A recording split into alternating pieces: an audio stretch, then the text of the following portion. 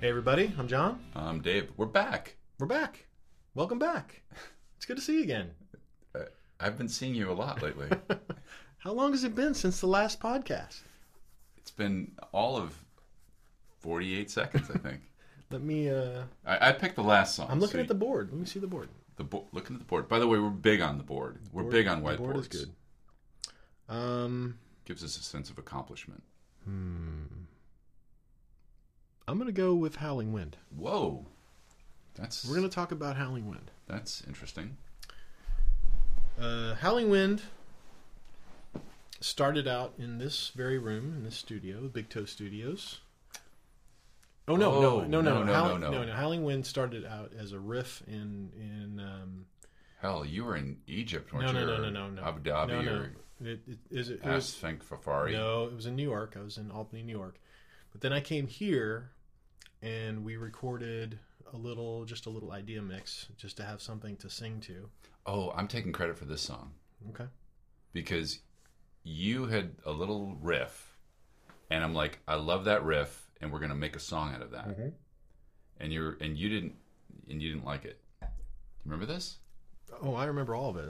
That's where I want to hear. Actually, I want to hear your perspective. That's where I was going with it. Go with it. So it started out as a little riff, and it was the chorus. It turns out it was the chorus riff. We didn't know it was a chorus riff at the time. Yeah, and you had these lyrics for that song. To go with it. The lyrics for Howling Wind. And so I had as the verse a totally different chord progression. And one of the things that we struggle with, I think this is probably going to be universal, is once you get a song locked in the sort of a framework, it is really tough to unpack that, to break it out out and then go somewhere else with it. And this song was just not working. And we're talking a year plus of this is on the shelf, and we'd get together and we'd say, all right, let's see if we can get that Howling Wind thing to work. And it did not work. And it was brutal, and it just... But I kept hearing something in it. I definitely heard like where I could go. Right. And I couldn't express it to you in a way that we could actualize. Yeah, we had a problem. We had a problem with this song from a just getting it there standpoint.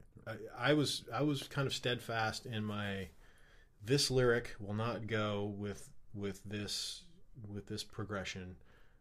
And it was one of those things that was weird because it kind of worked, but it was just awkward. Right. And I knew that if we put a lot of time into it, we'd end up with something that was awkward just because it was fundamentally awkward. And I was like, no, we're not doing it. Yeah, it's a waste of time. This is broken. Right.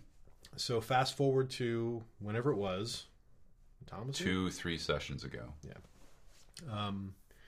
When we did, for the first time in our history, we tried the tactic of let's just give that song... I think I said, can you give me 30 minutes? 30 minutes. Let's give this song 30 minutes. Right. And it was like, we're going to time box this thing, and... You were like, no. And I'm not working on that song again. It's not working. It's broken. Fuck it. Yep. And I said, can you give me 30 minutes? Right. And you said, oh, yeah, I guess I can do 30 minutes. Right. So it was nice to, and that takes a lot of pressure off from a songwriting standpoint, because it's not like, all right, we're gonna open up this patient and do heart surgery on it, and we're just gonna work until there's a song and fuck it, and we're just gonna work ourselves to the bone. But to say, all right, we're just gonna open this up for 30 minutes. If we got something, we got something. If not, then we'll close up the patient. Right. It's nice to have other things to go to, so it relieves the pressure. So long story short, I dug around. In that 30 minutes, I dug around and found another piece of music that I had done that I thought, and I think I actually labeled it, this could be a bridge or something to Howling Wind, and which ended up becoming the verse part. And put those two together, and it was like, well, this freaking works. And then the bridge happened on that couch out there. I think it was with me and you, and maybe Tom was here too. And and did that little walk up, that dum dum dum dum dum, and that all just kind of happened organically because we had those two parts together. And that's the kind of the magic of it's the magic. Making music. It's the magic, but it was cool to do it with that agreement that, you know, it wasn't going to be a slog, and yeah, we had a couple of songs that were slogs that we kept bashing our heads against. California. California. We have a song that will never see the light of day called California. Every time I see that lyric, I just want to stab it with a knife. Yeah, but every time I see it, I want to stab you with a knife. Yeah. Well, it's a shitty lyric. Why did you want to make that song? I blame you. You blame me. Yeah, so it was cool to recover from that, and now love it. Love that song is actually the first time I felt like I could sing a song, because after we had tracked it, and you know, we kind of packed it away, and we went. You know, you went home. You called me almost immediately and said, "Wow, you know, that song is great." And when you were screwing up the lyrics, I was like, you got to fix that vocal because it sucks so hard. I was thinking it was going to be professional, and it's not. So, do you remember this conversation? I remember this, but I remember a little differently, because I remember when you had actually tracked it. I think we were finishing up the session or something like that, and we did a rough mix of it. And I was pretty emotional after the rough mix, because for that very reason, I was like, "Do you remember? I just came over and gave you a big hug. Do you remember? You were standing right." I don't remember a big hug. Oh my god, this selective memory. Was this an A-frame hug, or was this a... No, this was full body. Oh, this was genital contact. That's probably why I don't remember it. I blocked that shit out. Really? I don't. I'm really hurt. No, but this actually happened.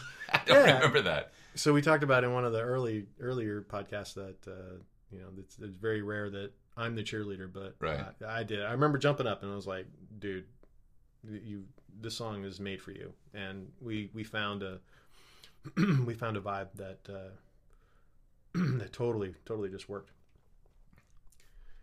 Yeah. So, and the song is extra special just because of the way it came about. Yeah. Phoenix from the ashes kind of thing. Right. So let's talk a little bit about instrumentation on it. I don't remember what instruments are on that song. Well, guest people would be Arthur Amaral. Oh, yes. He's got a pretty super tasty sax lick going on in there. And I think the rest is me. The rest is me with you on vocals. Anybody else playing on that song? No. You did everything else? No, I did. There's some fake strings in there and some guitars and bass, and I'm doing all that. And the drums are fabulously fashioned. Really? By me. It was probably one of those early morning sessions where, I like to sit down here with a cup of tea and cobble together drum parts. So neither Monk or No, I Tom remember we had a conversation about what are we going to do with the song from a drum standpoint? Do we want that live feel? And to me the song is all about your vocal. It's everything is just window dressing to bring out that vocal, and I'm sure when we mix it, it's going to be super hot and just on top of everything, because it just really works. I'm getting verklempt. He's getting verklempt. Yeah, so to follow that up, it's I didn't want a busy drum part to really take away from that, so it's very measured and simple, and it still feels live. It doesn't feel unnatural, but it's just not. The drums are not the centerpiece of the song. The bass is pretty much carrying the whole thing with that, that kind of the catcher kind of bass line, and referencing another song we've written. Our first song. First song, yeah. Just very driving, just up tempo, and I must say, a little tasty little guitar lick that just kind of runs through the verses. Yeah, that guitar lick actually reminded me of a Sean Colvin acoustic guitar lick, and the first time I heard it, I was like, "Oh, we got to make that song." Actually, I was talking about the electric part that That's a little. That's not Sean Cloven. No, that's a John Shump. Yeah, you're a good musician, so whatever. Yeah. So we just finished up your vocal on that recently. Did we do something tonight on that? We did. I can't remember the part now because this wine is really good. Yeah, getting ready to mix. And anything else in that song? It's a song that I'm always happy to hear. It makes me happy. Wow. Yeah, it's such a sad song. Yeah, but you don't get that from it's very upbeat. It's that reminds me of how the Police used to write lyrics that were absolutely opposite of the feel of the song. Mm-hmm. So if we could cop a little bit of the Police, well, I mean, I'm happy. It's minor key, but it's just so bouncy. You know what I'm talking about? Yeah, it's a very bouncy song, and now it's got that super sexy '80s sax in there. You know, 80s sax. You just expect this shirtless guy with the sax. You know. Oh God! No, Arthur. You do not want Arthur with the shirtless with the sax. Sorry, Arthur, but yeah, that's not what I'm picturing. Like Fabio or something. We don't want any of ourselves. No one's shirtless here. Yeah. So, do you have any personal? Where does this stand in the pantheon of Dave from songs that he likes? I like this song a lot because it's one of the first songs I felt like I could sing, and. Obviously, when you put yourself out there singing, it's very gut check time because a vocal is so I don't know, it's not personal, but it's very easy to rip a vocal apart. You can play a guitar part, you can play other pieces that ears are not tuned to, but when you sing a song, everybody has an opinion about the vocalist, and it's one of the songs I felt like I actually could sing it and feel pretty good about how I could perform it. Well, you did a fabulous job. Thanks. And it's also a song I really felt tapped into emotional places, and when you can match that up with a performance, you feel pretty amazing. And honestly, that's the first time I felt like, yeah, I was able to connect the dots there. So.